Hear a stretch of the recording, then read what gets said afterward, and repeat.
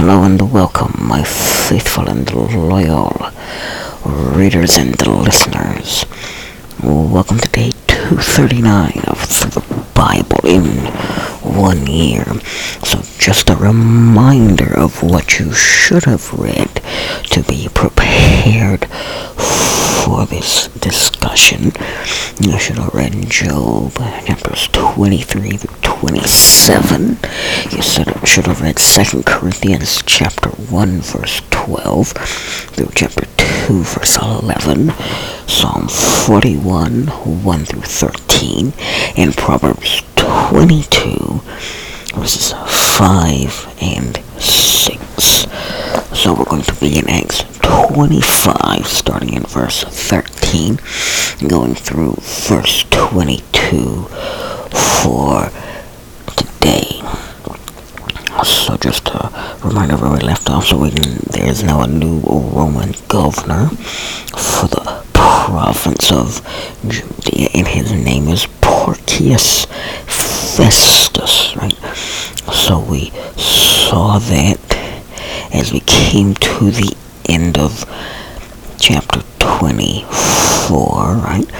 And then what we saw in the first section of the first 12 verses of chapter 25 is we saw Festus hear Paul's case and then ask Paul for a change of venue from the provincial capital of Caesarea to the city of Jerusalem. So that took us up through chapter 25, verse 9. So then what we then saw in those last three verses of chapter 25, as we saw Paul refuse this request with his own demand that was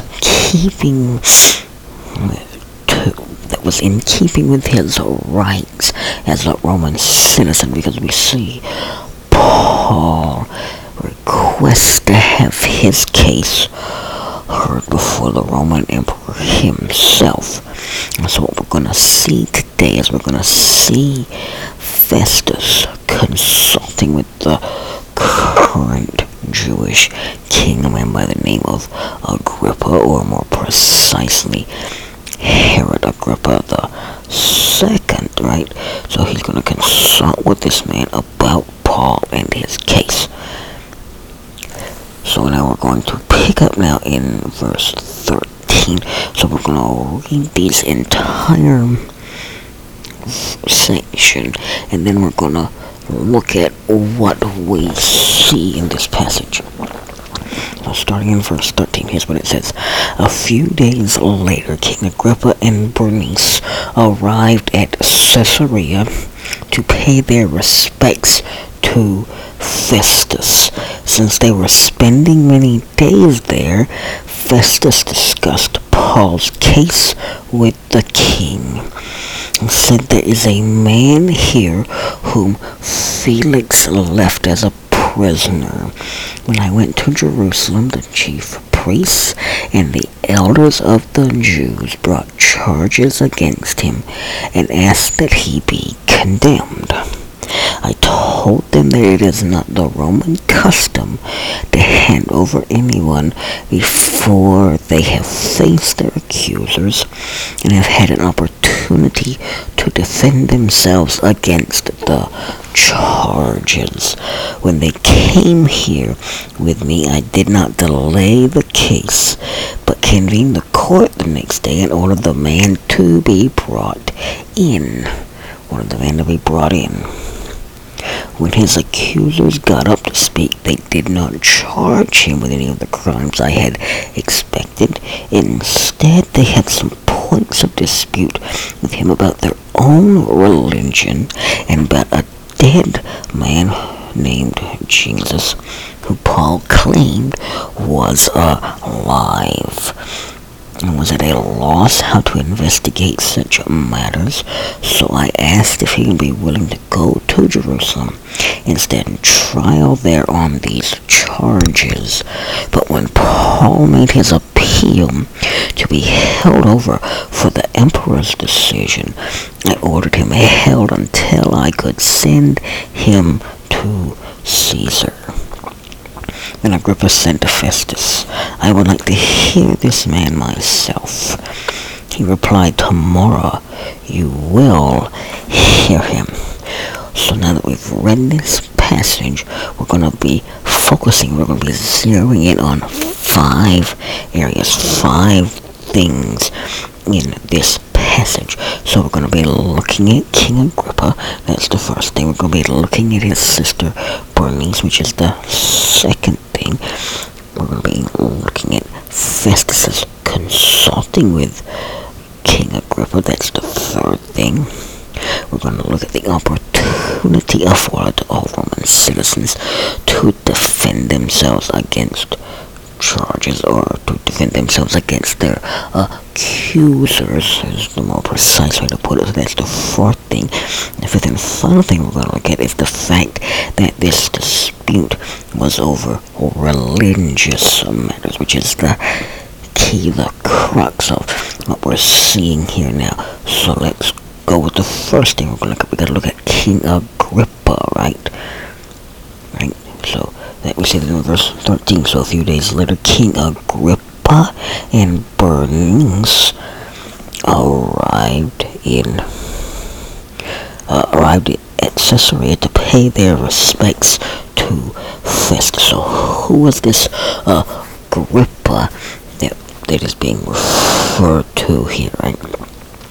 So this Agrippa is Agrippa the second, who was the son of Herod Agrippa the first. So in other words, he was Herod Agrippa the second, the son of Herod Agrippa the first, right? And so because of Agrippa's youth, he only ruled over a small area, but he spoke on behalf of his people. He spoke on behalf of the Jewish people, and he supported Rome. So what we're saying here is that he was strongly opposed to the Judean revolt, and he officially celebrated Rome's victory many years afterward. In other words, the revolt that we're going to see happen several years after this, in about AD 70, that would cause the temple to be destroyed permanently. And we're going to see, what we're being told here, what we need to understand is that Agrippa did not support this revolt. Agrippa was very pro-Roman. That's what we need to understand here. He celebrated Rome's victory. And we also know that Agrippa welcomed, and he often visited Roman officials. So now that we understand Agrippa, let's move on to the second thing that we need to gain a little bit of understanding on here. That is this other name that we see here in verse 13, right, which is Bernice, right? So we're told that a few days later, King Agrippa and Bernice arrived at Caesarea to pay their respects to Festus. So we already know who Festus is. We already know who Agrippa is. Now it's time to get to know this person that's named here by the name of Bernice. So this name in its fuller form, or in its fullest form, was Bernike. Right, so this person, this woman, right, because that would be a female name, was Agrippa's sister, who was 1 year younger than he, right? So when Herod Agrippa the first died, Herod Agrippa the second was 17, and his next youngest sibling, Bernice, was 16, right? So the youngest sibling in this group is a woman by the name of Drusilla, who was 6, right? So we know who this Drusilla is, because we know that this man this Drusilla was the wife of Felix that we were told earlier, that right, the Roman governor prior to Festus. Right, so we see this family has some very close connections to Rome, and Bernice, like Agrippa, appears favorably in the Jewish historian Josephus's writings, who was also Roman approved. That's why he appeared favorably, right? So we know that Bernice was close to her brother, and that she stayed with him after the collapse of her marriage. That would be why she went with him to appear before Festus, or to come and pay their respects to Festus. So Agrippa has kind of taken Bernice in as a ward, as a way to look after her, and there are occasional accusations of incest between these two, between this brother and sister, that is largely to be believed and is almost certainly a slander, right? So there's one other interesting thing that we need to know about this character, Bernice, that we see mentioned here, that although she is 15 years older than the future emperor Titus, who would be the one who would lead the conquering Roman armies into Jerusalem, with the collapse of Jerusalem and the final destruction of the temple in about AD 70, right? Even though Bernice is 15 years older than this man, she would become his mistress while he was besieging besieging Jerusalem.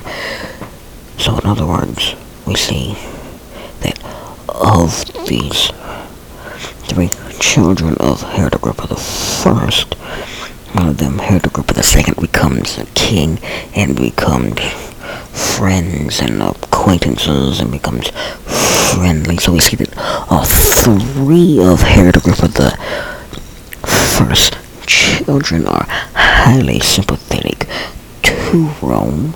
They were Romanized. They were Jewish, yes, but they were Romanized to the point they had almost completely lost their sense of Jewishness, their sense of that they were different from these Romans.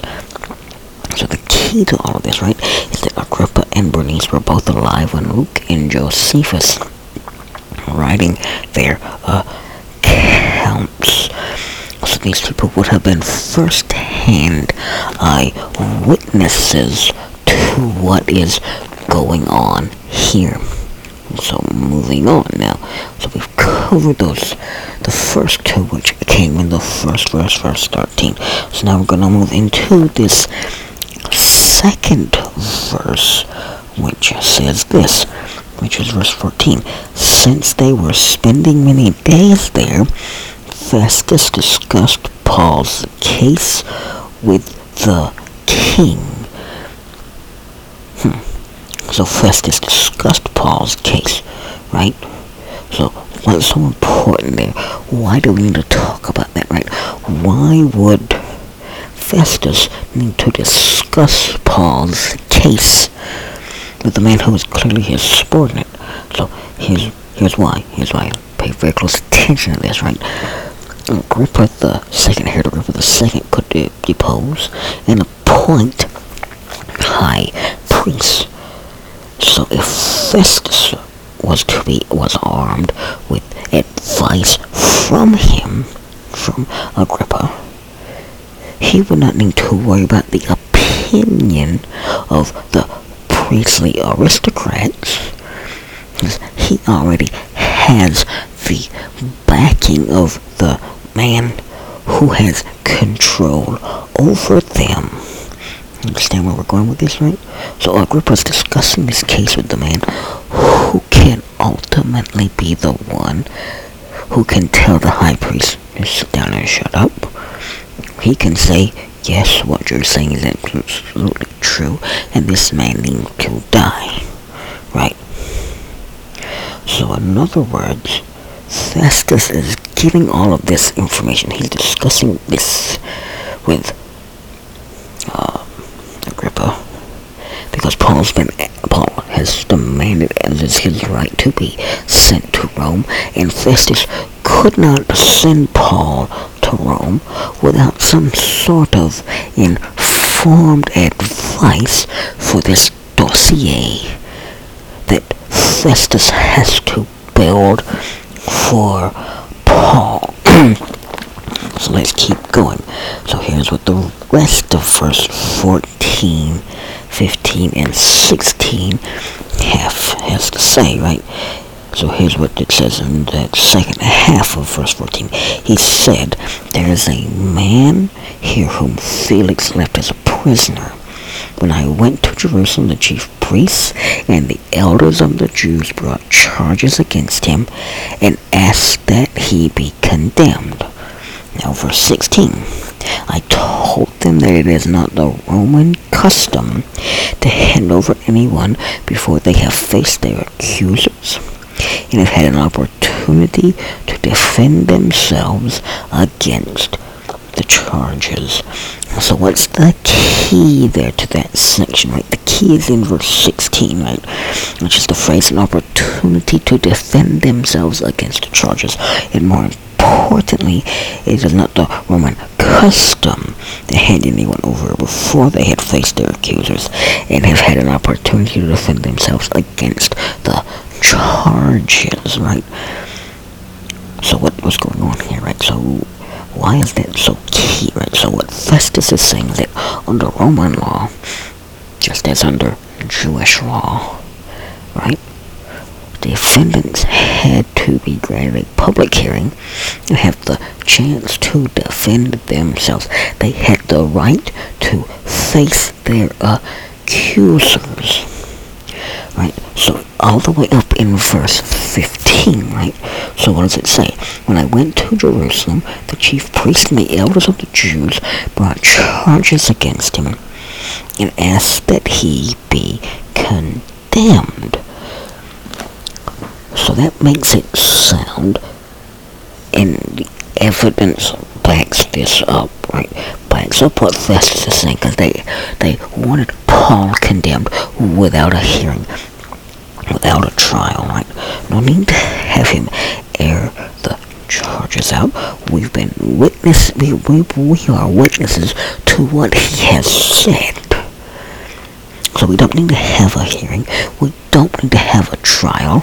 We just need to get rid of this troublemaker so that everything can go back to normal. And once everything has gone back to normal, then we can return back to the protections that we are granted under Roman law.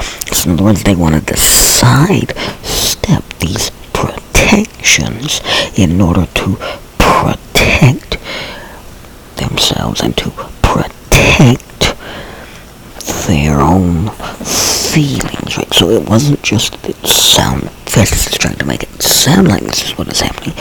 This is actually what is happening.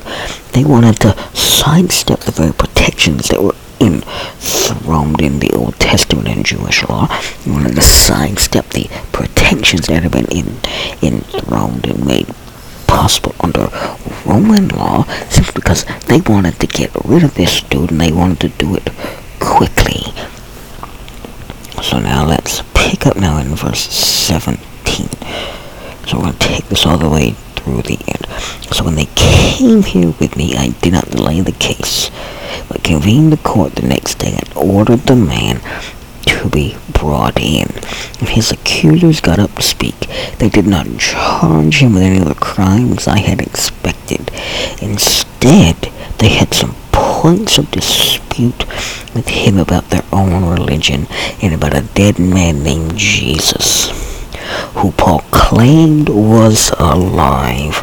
I was at a loss how to investigate such matters, so I asked if he'd be willing to go to Jerusalem and stand trial there on these charges.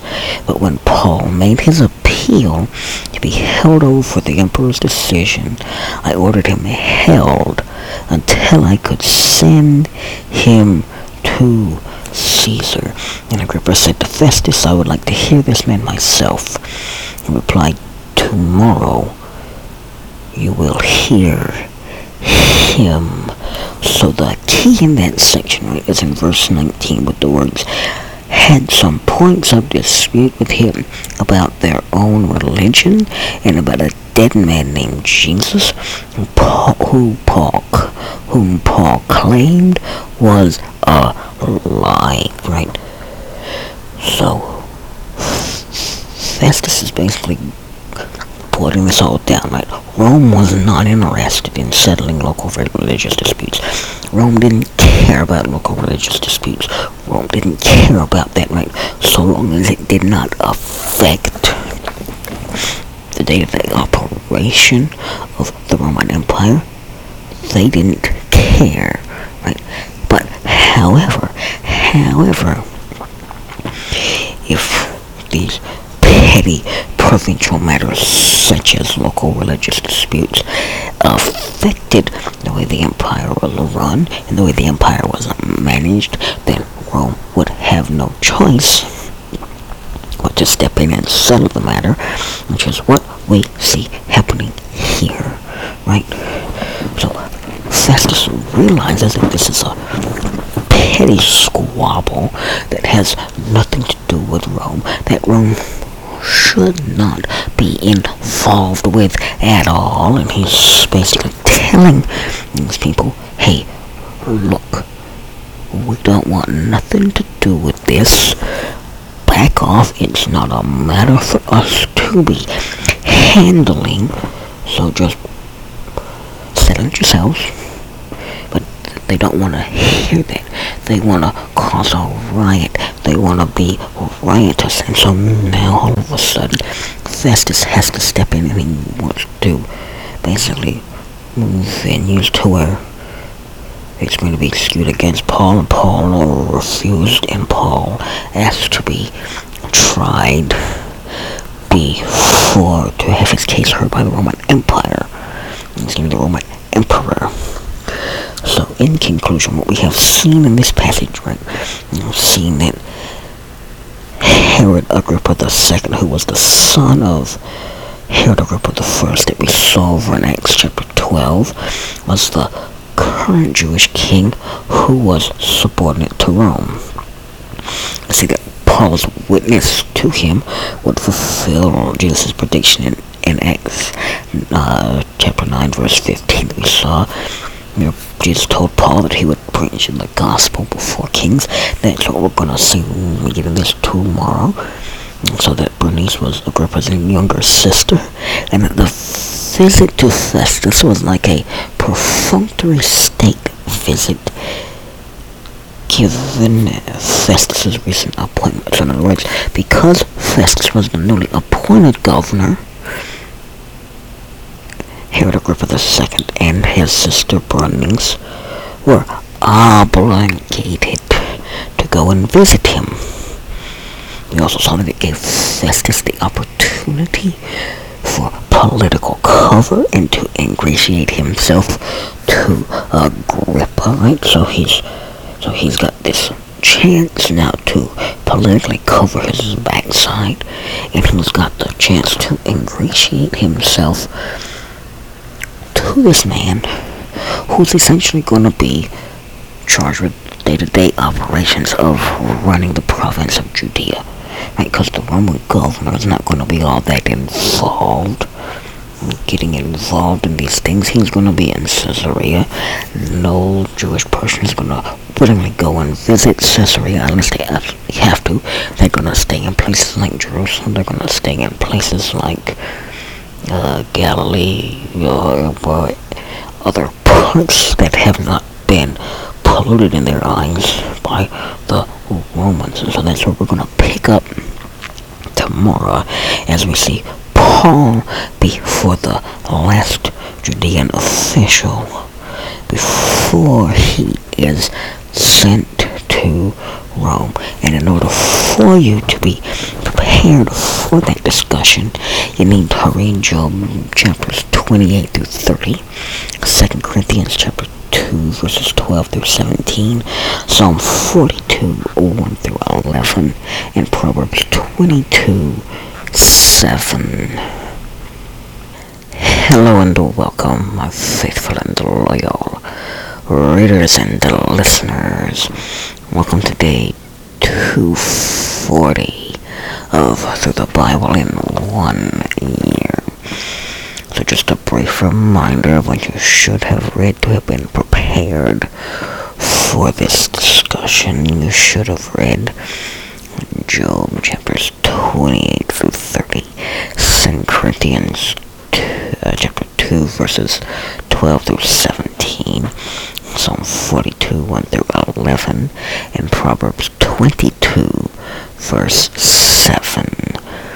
So we're going to be in Acts 25, particularly Acts 25 verse 23, and we're going to go all the way over to Acts chapter 26 verse 23 for this day's passage. So what we have seen so far is we have seen Paul before the Sanhedrin, which was the Jewish High Council. We have seen Paul brought before two Roman governors, and what we must remember about Paul being brought before two Roman governors is that this all happened while Paul was being held illegally in the custody of the Roman government of the province of Judea. And so now what we're going to see today is we're going to see Paul brought before the last local official before he is sent on to Rome to have his case heard by Caesar himself. So now we're going to pick up in Acts 25 verse 23, which says this: The next day Agrippa and Bernice came with great pomp and entered the audience room with the high-ranking military officers and the prominent men of the city. At the command of Festus, Paul was brought in. Festus said, King Agrippa and all who are present with us, you see this man, the whole Jewish community has petitioned me about him in Jerusalem and here in Caesarea, shouting that he ought not to live any longer. I found he had done nothing deserving of death, but because he made his appeal to the emperor, I decided to send him to Rome. But I have nothing definite to write to his majesty about him. Therefore I have brought him before all of you, and especially before you, King Agrippa, so that as a result of this investigation, I may have something to write. For I think it is unreasonable to send a prisoner onto Rome without specifying the charges against him. So we see that this was an informal hearing, right? As you see, it says in verse 23, the next day Agrippa and Bernice came with great pomp and entered the audience room with the high-ranking military officers and the prominent men of the city at the command of Festus. At the command of Festus, Paul was brought in, right? So we see this was an informal hearing. And how do we know that? Because the audience room was not the official place of justice. This was not the official place where justice was conducted. That would have been the office of the procurator. This didn't take place in the office of the procurator.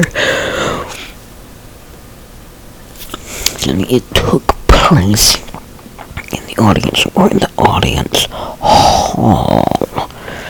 Right?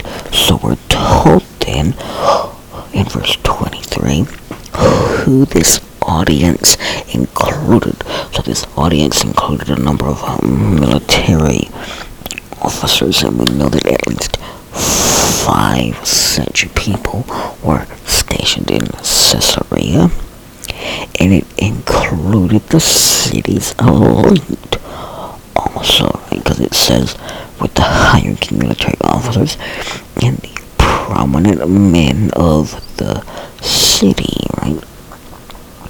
So we see then that Festus gives this command to have Paul brought in, and what happens, right? So what we see happen is what? So now we're going to move into verse 24, which is after Festus has given this command that Paul be brought in. Here's what he said: King Agrippa and all who are present with us, you see this man.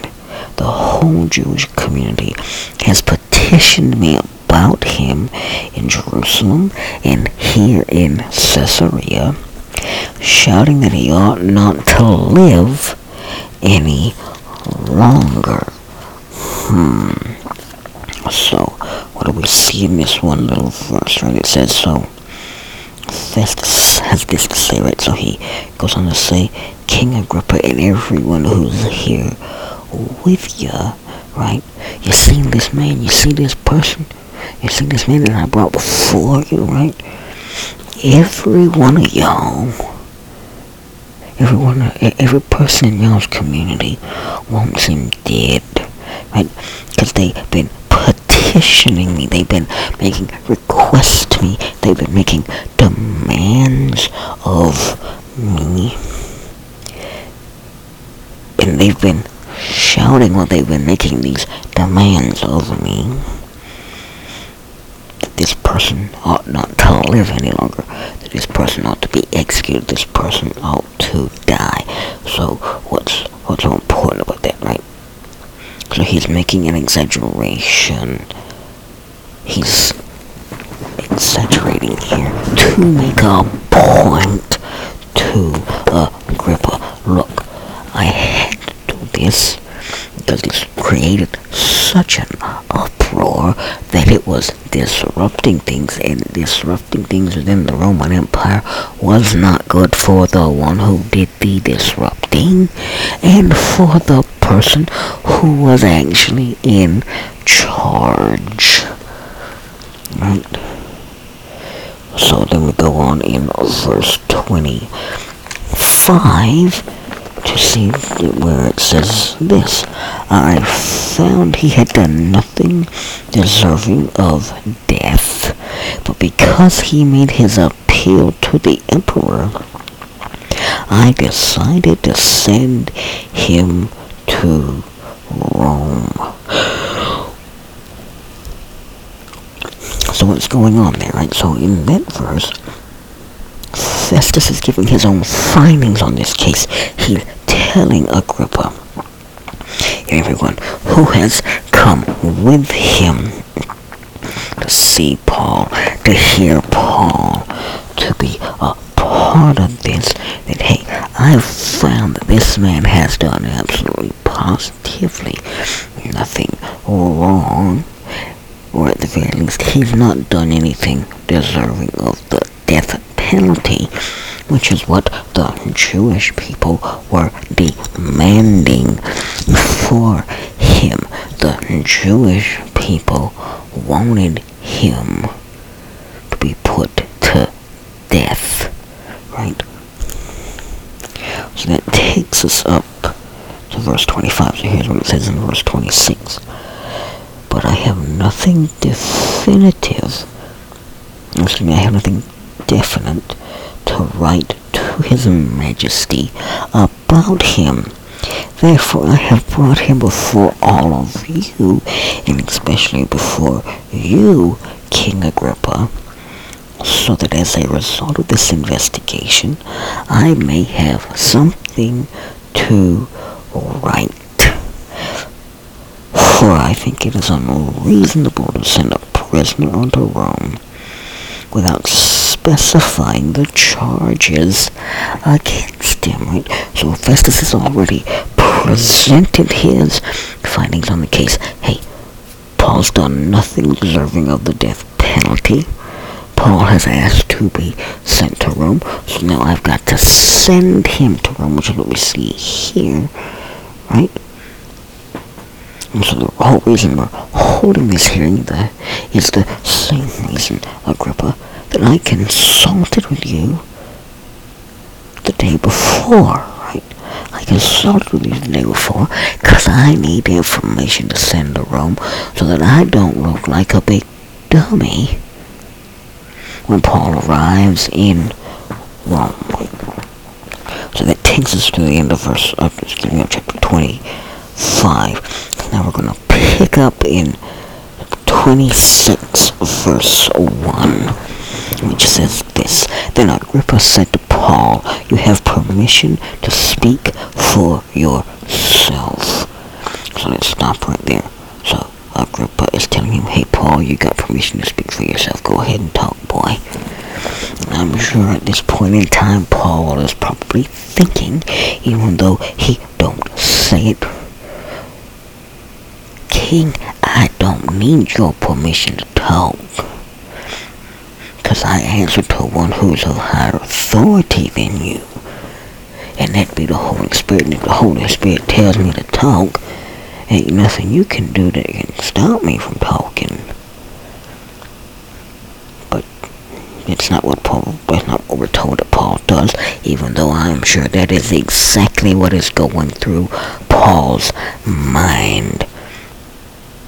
Because it would go through our minds if we were standing before somebody who had the arrogance to tell us, "Go ahead and speak, boy. I done gave you my permission to speak." Well, it wouldn't go over well with us. Maybe thinking something, but we may not say it.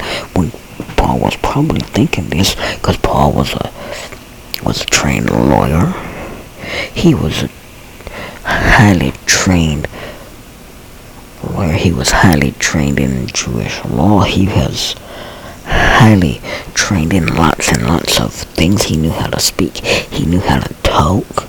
And he knew he didn't need Agrippa's permission to speak, but he went along with it. So picking up that second part of verse 2, which says, So Paul motioned with his hand. So Paul motioned with his hand, began his defense. "King Agrippa, I consider myself fortunate.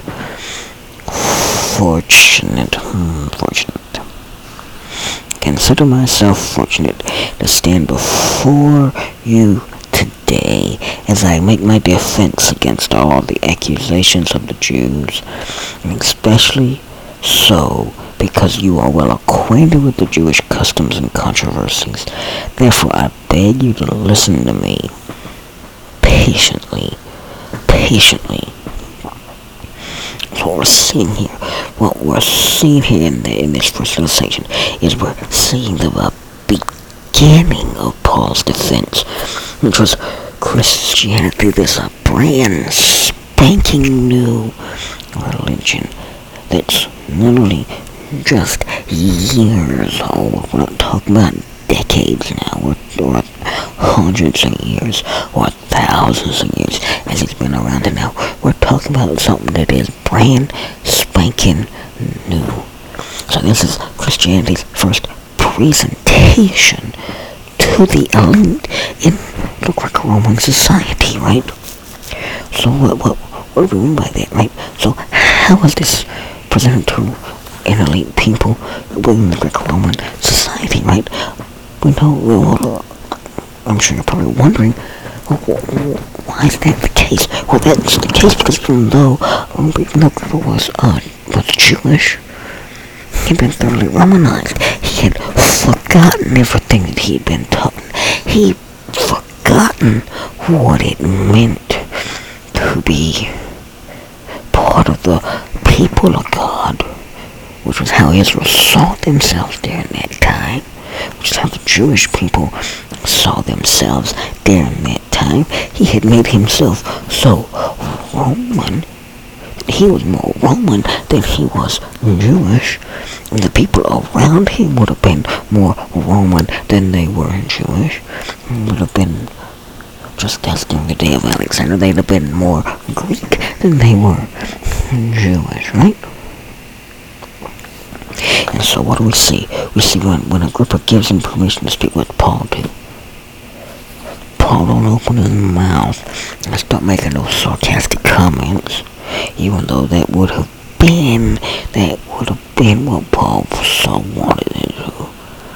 Paul would have so wanted at this point in time to fire off some sort of sarcastic comment.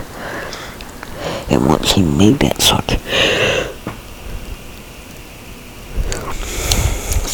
after he made this sarcastic comment, it would have ended badly. Right. So we see that when Agrippa gave Paul permission to sleep, we're told that he motioned with his hand. In other words, he got up and he said, okay, I'm standing up, I'm gonna talk. Y'all need to sit down and listen. Whether or not that was a raised hand, we don't know. We're just told, hey, he motioned with his hand. In other words, saying, hey, sit down. So I may have told him, hey, sit down. I got some things to tell y'all that y'all gonna need to sit down for. That it ain't gonna do no good if y'all standing up and waiting to see something that may or may not be there.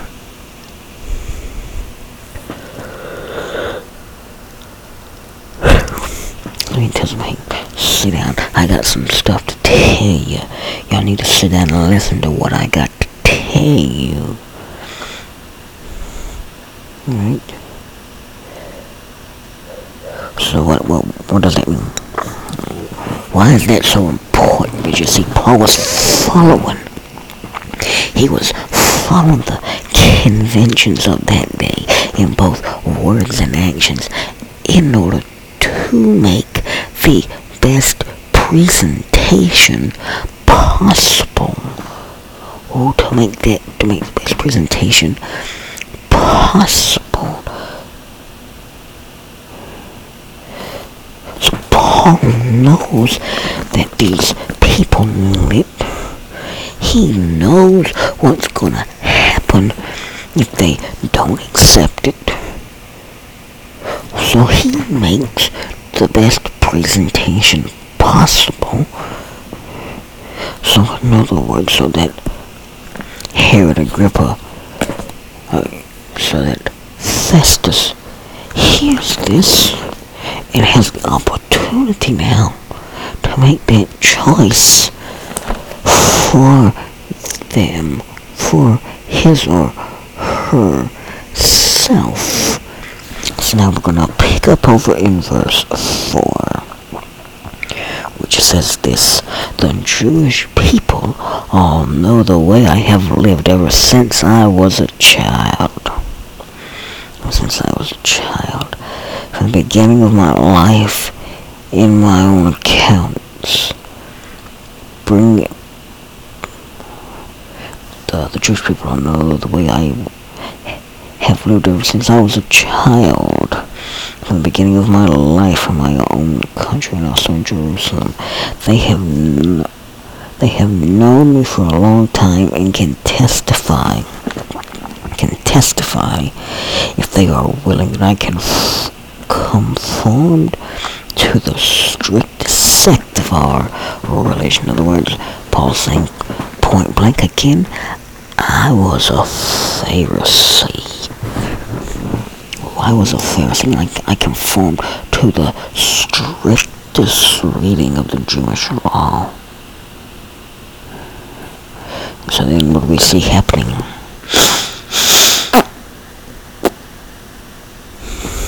Excuse me.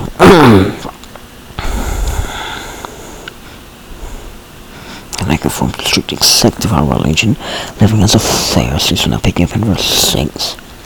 It now is because of my hope in what God has promised our ancestors that I am on trial today. Who is the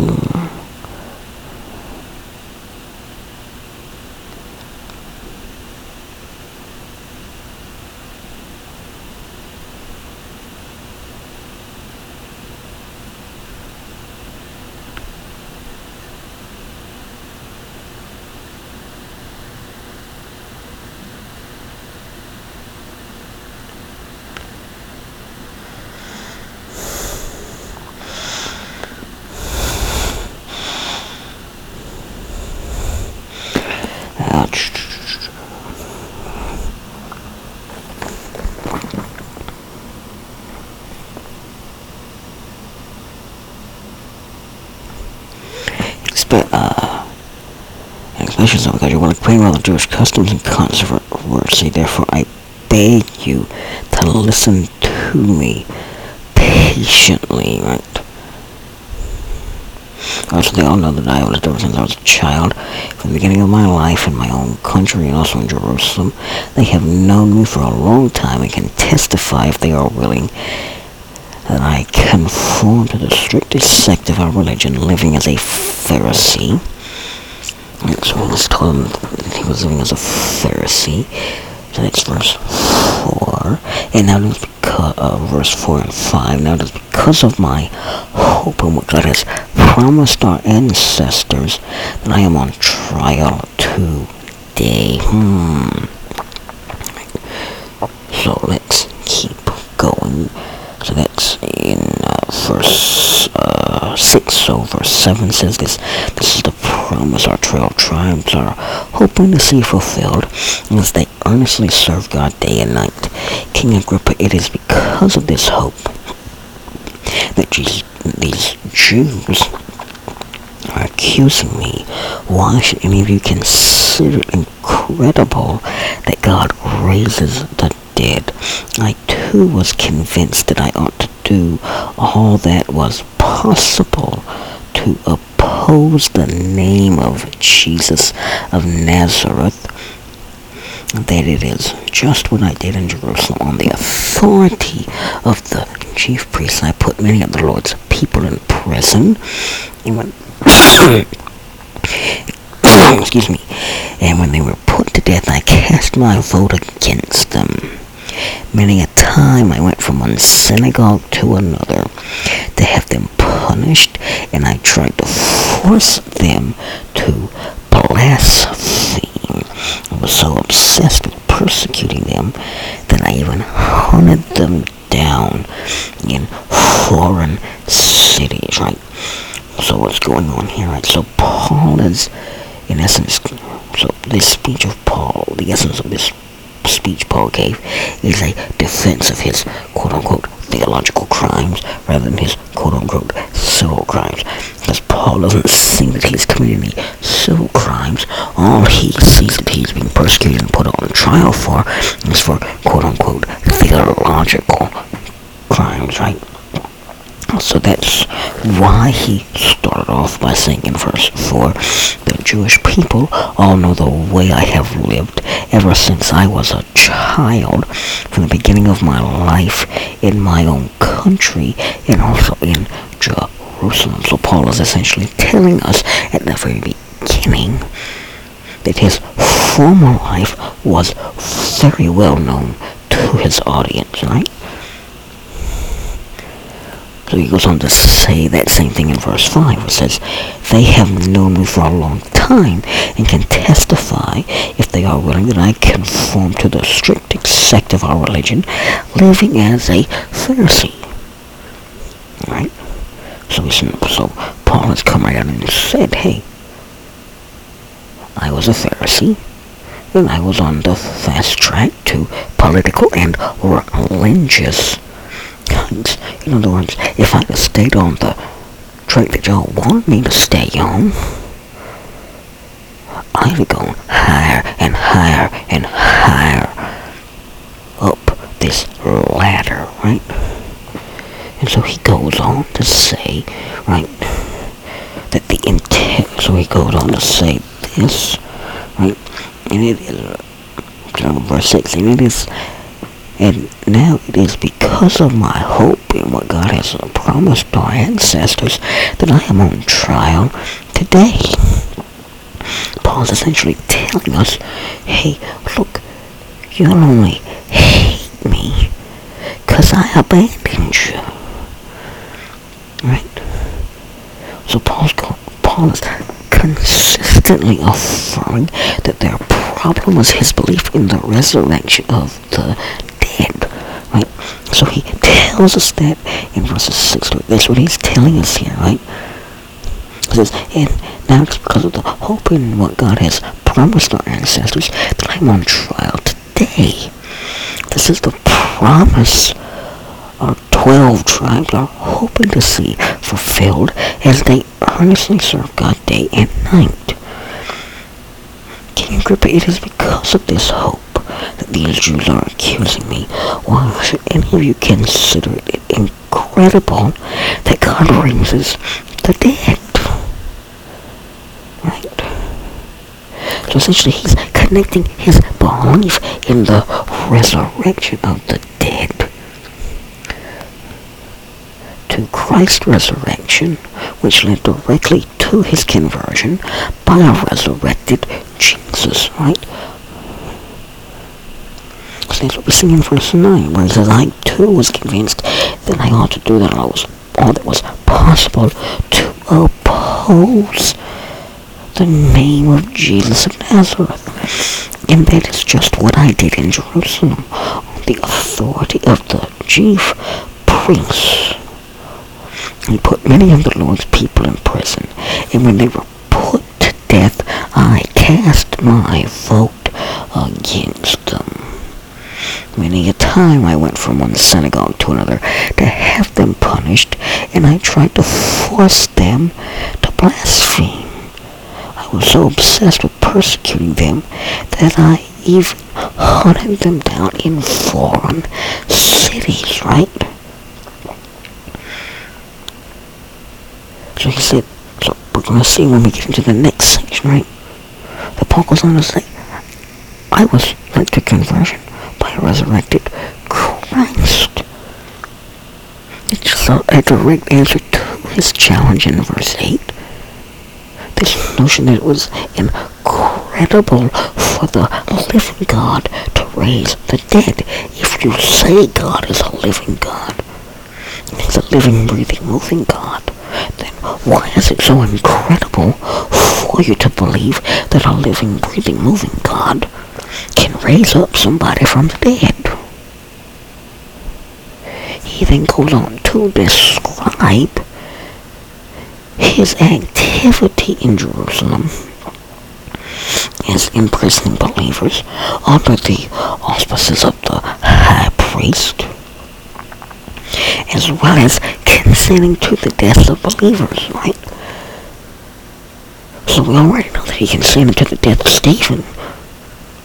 But what he's talking about here, what he's referencing here, is probably more than simply the encounter of Stephen. This is hundreds of others, possibly maybe even thousands of others. We don't know. We ain't given a number. But we know that Paul did it. And now Paul has a deep regret and a deep sorrow for doing that. Because he has now seen that, hey, what I was doing was wrong. right? So we're also told that in his zeal, he tried to make Christians blaspheme. He tried to make these believers blaspheme. In other words, he tried to make them renounce Christ, and he even followed them to other cities that they moved to. So now let's pick up in verse 12, which says this: on one of these journeys, I was going to Damascus with the authority and commission of the chief priests. About noon, King Agrippa, as I was on the road, I saw a light from heaven, brighter than the sun, blazing around me and my companions. We all fell to the ground, and I heard a voice saying to me in Aramaic, Saul, Saul, why do you persecute me? It is hard for you to kick against the goads. Then I asked, Who are you, Lord? I am Jesus, whom you are persecuting, the Lord replied. Now get up and stand on your feet. I have appeared to you to appoint you as a servant and as a witness of what you have seen and will see of me. I will rescue you from your own people and from the Gentiles. I am sending you to them to open their eyes and turn them from darkness to light and from the power of Satan to God, so that they may receive forgiveness of sins and a place among those who are sanctified by faith in me. Right. So Paul now moves on. He's now directly addressing the king, right? So this is a major, huge shift in Paul's speech, right? Because you see, these verses here, 12 through 18, because that's where we stopped, was verse 18. These 6 or so verses follow closely all of Paul's previous recitations of his conversion event, right? And so we're told here, we're given some more additional information, right? So we're told in verse 14, right, that it is hard for you to kick against the goads. So what exactly is that phrase? What is Jesus telling Paul here, right? So that phrase, to kick against the goads is a Greek proverb, and what it pictures is an animal that is kicking against pointed sticks that were used to hurt it, right? So in essence, what Jesus is telling him is that what you are doing is only harming yourself. So when Paul turned from his previous way of life of persecuting the believers, what does he do?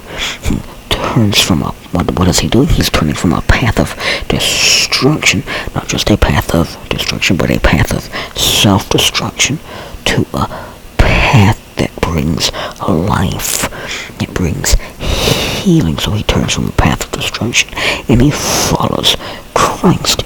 And so we see this very end section, right? It says, I will rescue you from your own people and from the Gentiles. I am sending you to them. And now in verse 18, to open their eyes and turn them from darkness to light and from the power of Satan to God, so that you may receive forgiveness of sins and a place among those who are sanctified by faith in me. You see, Jesus has given Paul a very specific commission here. Jesus gave Paul a very specific commission. And what was Paul's commission? Paul's commission was to turn others from darkness to light. He was to turn others from Satan to God. And he was to do all of this, that these people that Paul would reach, to include every single person who has come to faith in Christ Jesus, who is not of Jewish descent, right? That we might receive forgiveness and an inheritance. So we're going to talk more about what that inheritances when we get over into the book of Galatians. But just understand, we receive forgiveness and we receive an inheritance as a child of God now. That is, if you have put your faith and trust in Him. So now let's pick up over in verse 19. And we're going to take it on to the end of this section. It says this: So then, King Agrippa, I was not disobedient to the vision from heaven. First those in Damascus, then those in Jerusalem and in all Judea. Then to the Gentiles I preached that they should repent and turn to God and demonstrate their repentance by their deeds. That is why some Jews seized me in the temple courts and tried to kill me. But God has helped me to this very day. So I stand here and testify to small and great alike. I am saying nothing beyond what the prophets and Moses said would happen, that the Messiah would suffer, and as the first to rise from the dead, would bring the message of light to his own people and to the Gentiles. So in this last little section, Paul first recounted where he had preached. And he tells us in verse 20, first to those in Damascus. Right? Then he goes on to say then to those in Jerusalem and in all Judea.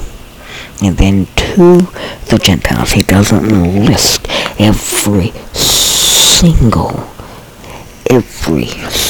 Gentile city, every single Gentile town that he ever went to preach the gospel, because he doesn't really mean to. That's not the entire point.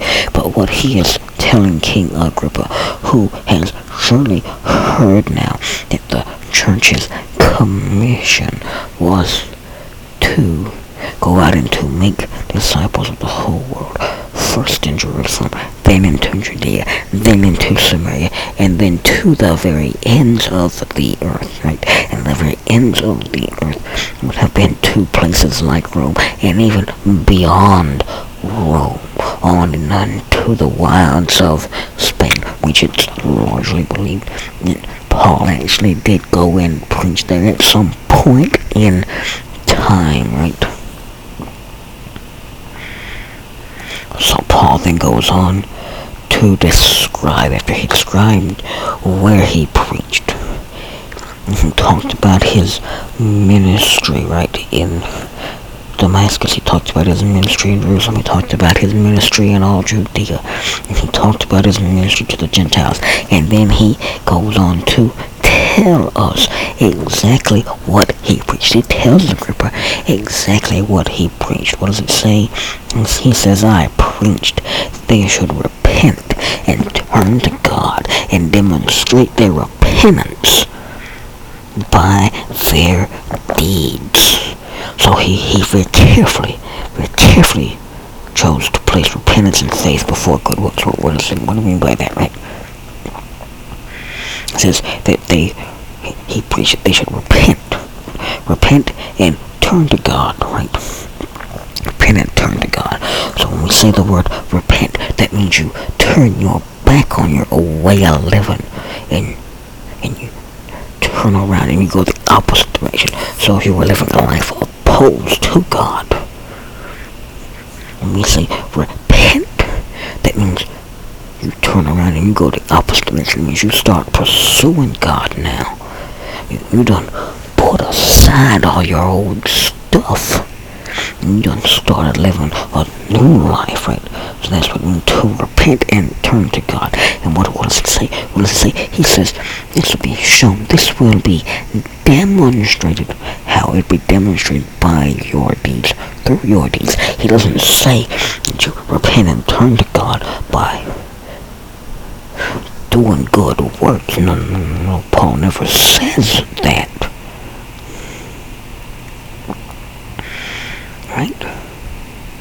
Paul never says here, and he never says in any of his writings that you are saved by your good works, No. You're saved because you have turned from them and you have accepted God's free gift of grace brought to you by faith. But it's not for anything you've ever done, because you can't ever do anything to earn it. And he goes on to say in verse 21, that is why some Jews seized me in the temple courts and tried to kill me. As you see, to the Jewish people, the way to salvation was to follow not just the spirit of the law, but to follow the entire letter of the law. And if you didn't follow the entire letter of the law, you were not saved. That was the way Jewish people thought. It's still the way Judaism works, and it's still the way some people who claim they are Christians think. You gotta do it exactly this way or you ain't saved. You gotta do exactly this or you ain't saved. It's grace plus works. When it's grace alone that saves you, when it's grace by faith, it's grace through faith that you have been saved, not of works, so that you can't boast. As Paul writes to the Ephesian church, it's what led to the beginning of the Protestant Reformation. Right? It's what changed the way the church is viewed throughout the entire world. It moved people to do them.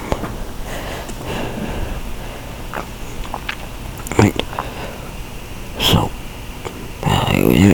Paul is essentially saying that it was for the sake of the gospel that his life was in danger from his countrymen. So picking up now in verse 22, which says, "But God has helped me to this very day. So I stand here and testify to small and great alike. I am saying nothing beyond what the prophets and Moses said would happen, that the Messiah would suffer, and as the first to rise from the dead, would bring the message of light to his own people and to the Gentiles." Paul here is affirming that the gospel is in accordance with Moses and with the prophets. The gospel is, what do we mean by that? The gospel, Paul is telling these people, hey, look, your canon, your scriptures are the 5 books of Moses, the prophets, and the Psalms. And guess what? They all told this would happen. Right? They all said this would happen. They all said that the Messiah would suffer. And they said that he would be the first to rise up from the dead. He would be the first one that would come back from the dead. And that because he was the first, he would bring the message of light. Not just to the Jewish people, but to the Gentiles. So Paul is saying to a Jewish king, your scriptures, your holy scriptures, tell you exactly what was going to happen. They pointed to this. You've chosen to ignore it at your own peril. But I've not committed any crime against the Jewish law. I've not committed any crime against Roman law. The only crime that I have committed is that I have preached something that was in the religious leaders of that day's eyes so radically different that it needed to be stopped. And so that's where we will pick up tomorrow, because we're going to see both Festus's reaction and we're going to see Agrippa's reaction. to Paul's argument in his defense to this great and impassioned speech that Paul just gave before he was sent off to Rome to face Caesar and ultimately to die. So what you need to read to be prepared for that is you need to read Job chapters 31 through 33, 2 Corinthians chapter 3, Psalm 43, 1 through 5, and Proverbs 22, 8 through 9.